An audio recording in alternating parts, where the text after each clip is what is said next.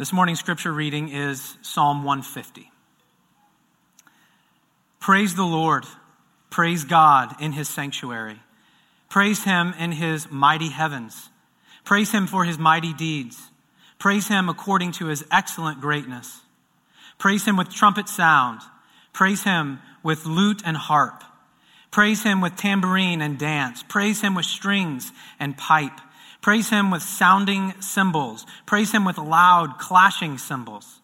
Let everything that has breath praise the Lord. Praise the Lord. This is God's word. Please be seated. As Ben mentioned earlier, this is the last of 4 weeks where we're looking at the Psalms, and we're seeking to understand how you move from protest to praise. And so I wasn't here last week, but Ben preached on Psalm 77, and I listened to it yesterday in a long family car ride. And we learned how to think of pain and how to take it in the form of lament or protest before God. It was very appropriate. It was helpful for one driving a long road trip across the great sunshine state of Florida. We've seen these last weeks, and Ben mentioned a couple weeks ago, that there are two really common responses to pain. And you can probably observe this in those around you, and if you're honest, and if you're candid for a minute, in yourself as well. We can attempt to deny pain, the pain around us and the pain within. We can seek to plaster it over, to paint above it, to remain at the superficial or surface level and pretend that it's not there. Or we can fall into utter despair, being so aware, so taken, so drawn to the pain, and so overwhelmed by the prospect of getting beyond it or of seeing it addressed that we find ourselves in darkness, in dry earth, in utter despair. We might say, in one sense, we can be tempted toward naive and hollow optimism on the one hand, or absolutely dark pessimism on the other hand. But what we see in the Psalms is that there's a third way. There's a third way beyond flippant optimism and futile pessimism, and that's the way of hope. And just as we can either deny or despair the pain that we experience, we can also receive it as God's discipline for his children, as the way by which God, as a good father, grows us and shapes us and molds us and matures us, that what is out of bent would be straightened, and that what is as yet undeveloped or immature would be grown and strengthened. That both sin and our fallenness, as well as our youthfulness and our immaturity, would both be addressed, that we would be brought not only to goodness but to glory. And so as we look at Psalm 150 and we look at this final word of the Psalter to us, this final call, I want to invite you to hear it as a word not of how we might deny and paper over our pain, nor as something that simply can't be embraced, can't be owned, can't be said, because we, in our pain, must despair and see no way beyond or no way out, but rather see it as a part of God's fatherly kindness, that our Father in heaven, the King of kings and Lord of lords, the God revealed in the face of Jesus Christ, that this one is disciplining us and growing us and not leaving us as we are, but drawing us and conforming us to the image of Christ.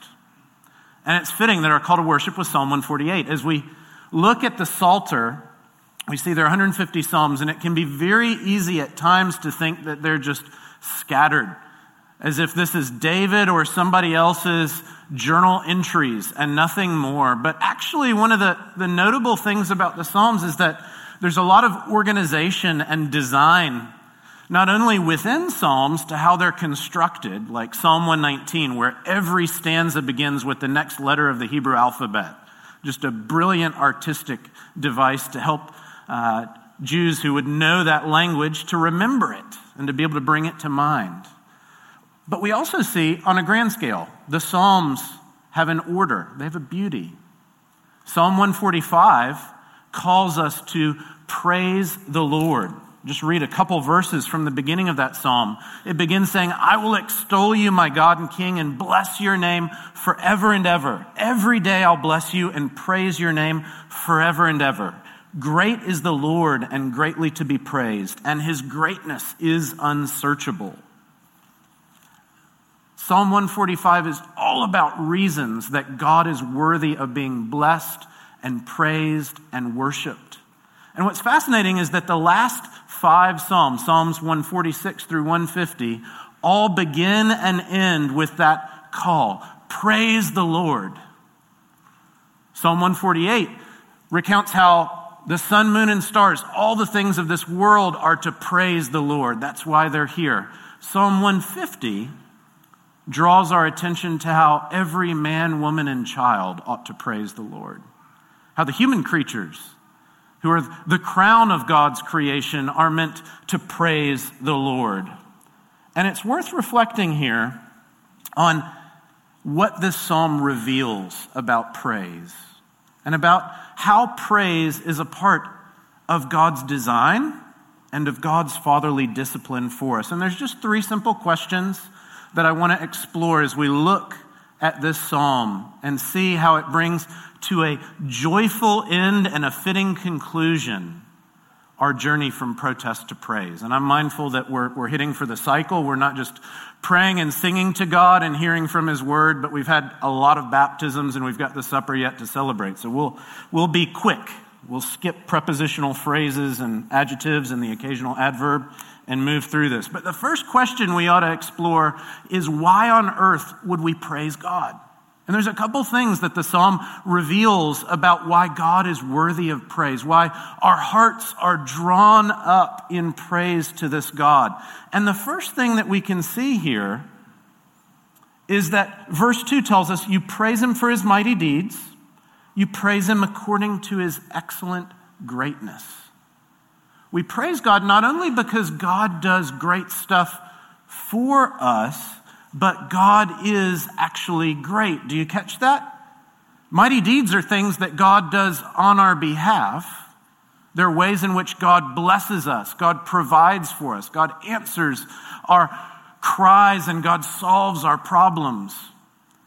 But the psalmist isn't content to stay there. He's not content to treat God like a service provider. He goes on to say that you praise God according to his excellent greatness.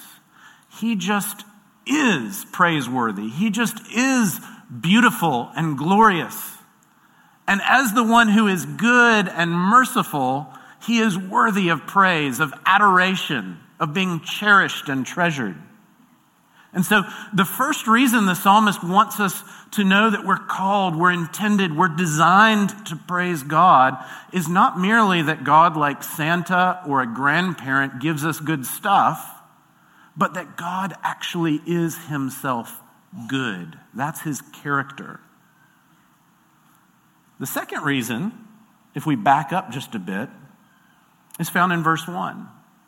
Praise God in his sanctuary. Praise him in his mighty heavens. It's probably speaking here about the heavenly sanctuary. We can get that because it not only refers to his sanctuary, but it immediately goes on to say his mighty heavens. Notice, this is not speaking like Psalm 148 is of the angels praising God. The entire psalm here is focused on men, women, and children, on you and on me praising God. There are other psalms that speak of rocks crying out or of angels on high rejoicing at God's kindness. But this is all focused on calling us to praise God. And notice, it addresses us as doing so in his heavenly sanctuary, in his mighty heavens. The second reason that we praise God is that God doesn't merely do good stuff for you, God gives you himself. God isn't merely a wealthy philanthropist who hands out or donates over there, but he adopts you into his home. He draws you into his presence. He not only shows kindness to meet your needs, but he actually shows kindness in wanting to meet and be with you. And so we see these 2 beautiful reasons for why we would be drawn and motivated to want to praise God. That he not only does good things, but he is himself good. And he not only does good things, but he actually does us the goodness of being with us and drawing us into his heavenly family. That we can dwell in his sanctuary and in his mighty heavens. Do you see God's beauty revealed in creation? Do you see God's kindness and glory revealed in your redemption, even as we saw it pictured in baptism this morning? And does that make you want all the more to be with God? I mean, if God is the kind of being who cooks up what we see in the story of Jesus, redeeming people like you and me from the fall by sending his own son to live, to die, to rise, and to ascend on high for us, can you imagine what he would be like in eternity? Can you imagine what goodness and glory, what grace and mercy marks his very character? And doesn't that make you want to praise him, to acclaim him? In Psalm 145, that begins this concluding set of psalms on praising the Lord, we read in verse 19 this: he fulfills the desire of those who fear him. It doesn't mean simply that if you fear God, he's going to give you cool stuff, where you can negotiate terms with God, where you can promise to fear him and your desires for other things will be satisfied. No, he fulfills the desire of those who fear him. Fearing God is being centered on God. Fearing God is being alert and attentive to God. Fearing God is prioritizing God above all else. And the one who does that, the one who views God as their greatest need, God as their greatest joy, God as their greatest desire, will find that he always fulfills that desire. Isn't that great? We were talking leaving a family vacation just yesterday, and you can have a wonderful week away. You can have a great meal. You can have a wonderful conversation. And there's always, however good the experience is, there's always that yearning that it could last a little longer, that it could be a little more. That to the degree that it's good and satisfying, there's the itch for something still further. Except here, where desire can truly be fulfilled. Precisely because it's a desire that's centered on, that's prioritized on the only one who is limitless good and glory and beauty and joy. The only one who can truly satisfy. So why praise God? Because he is good and glorious. And because he adopts us in and gives us his very self. Who praises God? I think as we read on, we can see that this not only reveals something about who God is, who receives our praise, but also who we are, who ought to come and to praise God. And again, there's a couple things we ought to observe. It's interesting that this, like the Psalms just before it, is a psalm that doesn't have what we call a superscription. It doesn't have a particular author or a setting. It's not meant to be located in some very specific spot, like this is David's response to being confronted by the prophet after he sinned. This is, David's cry when struggling with this challenge from a political opponent. This is as generic as it gets. This is good for all times and all places. This is a word that is appropriate in every setting. And not only that, but the way that it's written is meant to emphasize that this is good for all comers. So it's fascinating. You look at the text of Psalm 150, and it is repetitive, is it not? Again and again, praise him, praise the Lord, praise God, praise him. If you look and you follow the verbs, which are all imperatives, except for one, you will see that there are 12 calls to praise the Lord. 12 calls to praise the Lord. Surely bringing to mind the idea that God has 12 tribes, that his people are made up of the fullness of the 12 tribes of Israel and all of us who by his grace have been adopted into his people through the work of Jesus. That this psalm is appropriate. This psalm is not just appropriate, but necessary for every one of the people of God. That praise is the occupation. Praise is the calling of every man, woman, and child. It's not the vocation of the priest alone. It's not the occupation of the person who's slightly more spiritual than you alone. But this is a calling that is intended globally. All the tribes of God's people are meant to praise God. And if we were going to miss that, if we were going to miss the redundancy and the symbolic power of 12 recurring calls to praise God, then we can catch what makes it sort of a baker's dozen. There's a 13th reference in verse 6, the one instance where it's not a straightforward imperative. There's a statement rather that says, let everything that has breath praise the Lord. It's a clarifying summary of what the redundant 12 references to praise God are meant to instill in you, that we're to know that everything that has breath is to praise the Lord.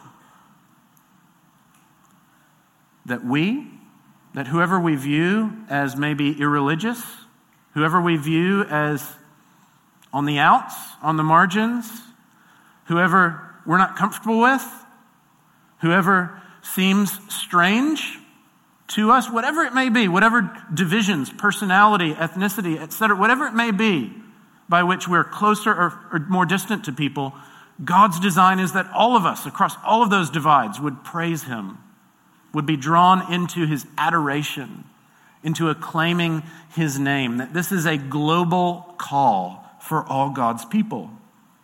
And there's two things we see about how this reveals something about who we are. The first thing I think we can see about who praises God and what we learn about being the sort of person who's called to praise God is this, that we see our position in perspective here. We see our position in perspective here. Notice in verse 1, God is mighty. Notice in verse 2 that God's deeds are mighty. He is strong. He is vigorous. Those are synonyms for what's being said there. He has power. What's said of us by contrast? Well, verse 6 says, we're merely those who have breath. That's all that's stated. God is powerful, and you can breathe. And that's meant to put you in your place. And being put in your place is actually why praising God is logical, why it fits. Because God is the one who is good. God is the one who is true. God is the one who is beautiful.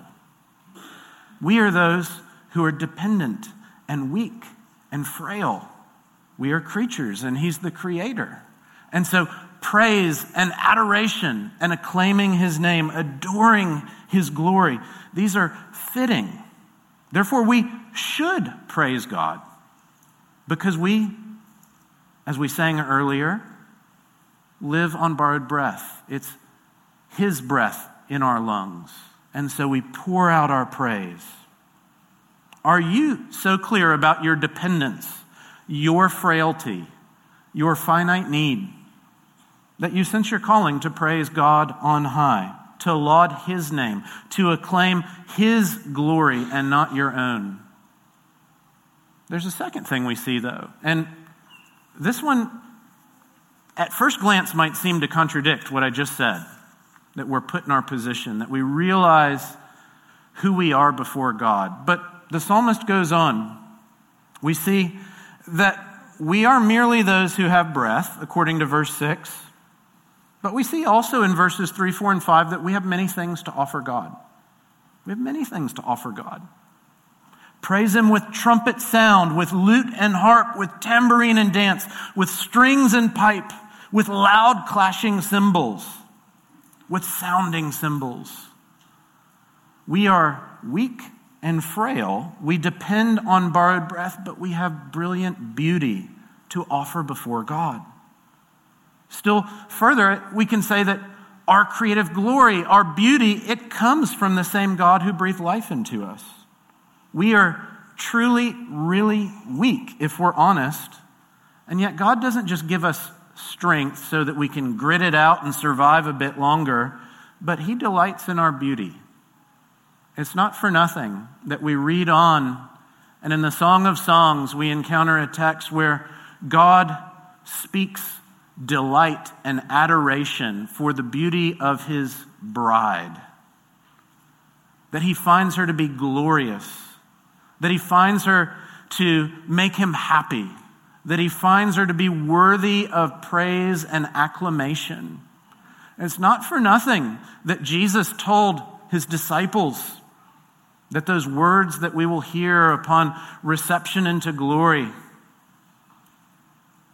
will be words of adoration and acclamation from our Father. Well done, good and faithful servant.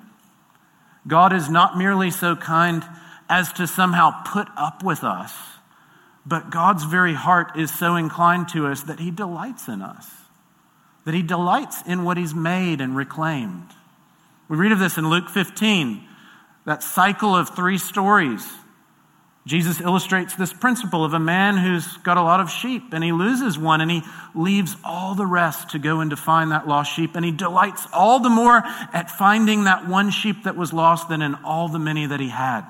Or he goes on and he speaks of the woman who's lost a coin, and who goes on and pursues that coin at all costs, it seems.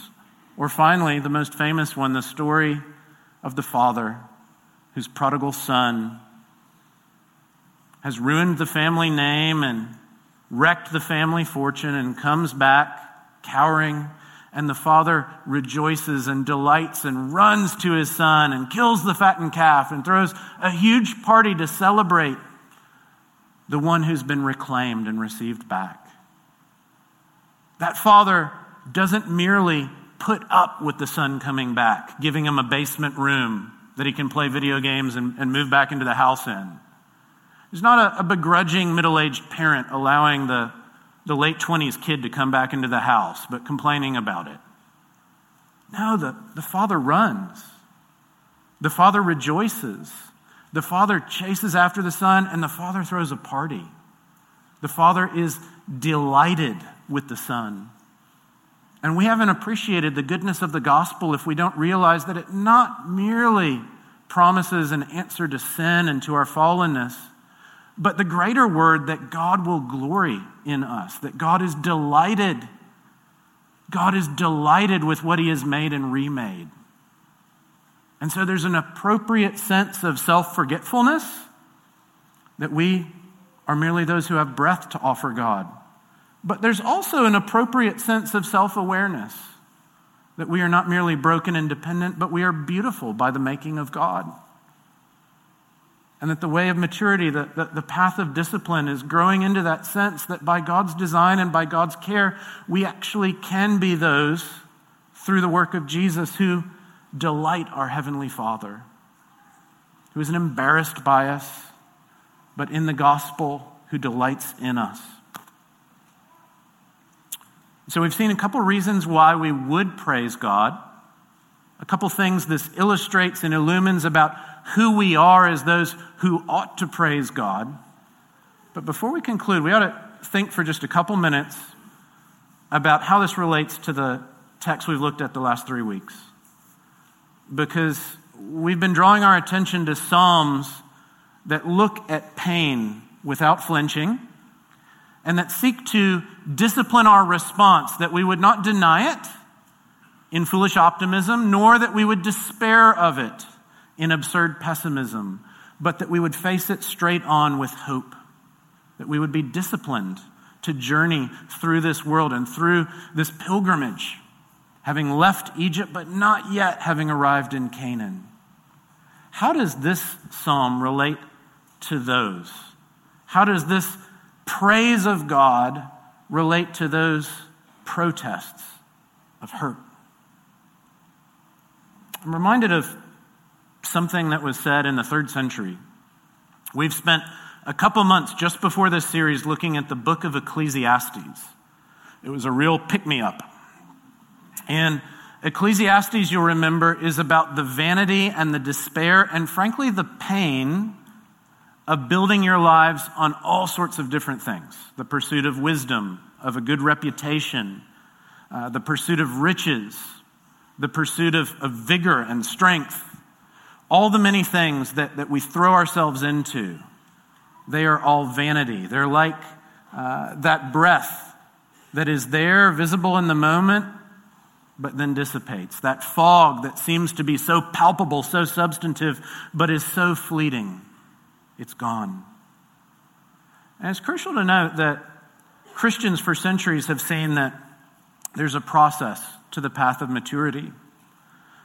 Origen of Alexandria, a 3rd century Christian pastor, he pointed out that in the wisdom literature that God has given us, there are 3 books that are actually a sequence. They provide a journey. The book of Proverbs describes how the wise man or woman learns to live in this world and to navigate it prudently, thoughtfully. Not to be foolish, not to be stupid, not to be ignorant, but to be wise and discerning, cunning, to be able to do life well. We might say this is the art of adulting in many respects, that someone would grow up to be responsible and even righteous, just. Origen points out, then you come to the book of Ecclesiastes, and just as you're getting a hang on this life, just as you're getting a handle on what it means to navigate the ins and outs of work or family, of romance and friendships, of all the many areas of your life, just as you feel like you're getting a handle on it and you're getting ahead and you're making progress, Ecclesiastes is there to remind you that it will not satisfy. That it will be an itch that can't be scratched enough. That if navigating work is what it's all about, you'll find you're never able to navigate it well enough. If having the marriage or the spouse or the children or the family that you've always wanted or that others seem to want for you, if somehow that's what it's all about, then you're going to find that it's never going to satisfy, and that's going to be a terrible weight around your and their neck. If having the right reputation of being known as the churchgoer and the volunteer and the person who always does this and fully participates in that, if that's what it's all about, you'll find there's always more people will want from you. Or at least there's always more that you will worry that they want from you. Ecclesiastes is there like a gut punch to wean us off our silly fascination with these earthly pursuits. But Origen points out that after you've learned to navigate life well in Proverbs, and after you've had the gut punch of Ecclesiastes, that you realize that these things won't satisfy ultimately and that they can't, like God, provide for you, he says, finally you come to a 3rd text, the Song of Songs. You come to a text where you find that satisfaction and joy and delight, where beauty that really answers your heart's yearning, it can only be found in God. Not merely in what God might do for you, in the deeds he might perform for you, in blessings and benefits that he might give unto you, but in him. That Song of Songs is that culmination of the journey. As many would put it in years past, it's the Holy of Holies of Scripture. The reminder that the greatest of places, the greatest of delights is being with God. I want to suggest there's a similar movement in the Psalms. That the Psalms, in teaching us to lament, are disciplining us.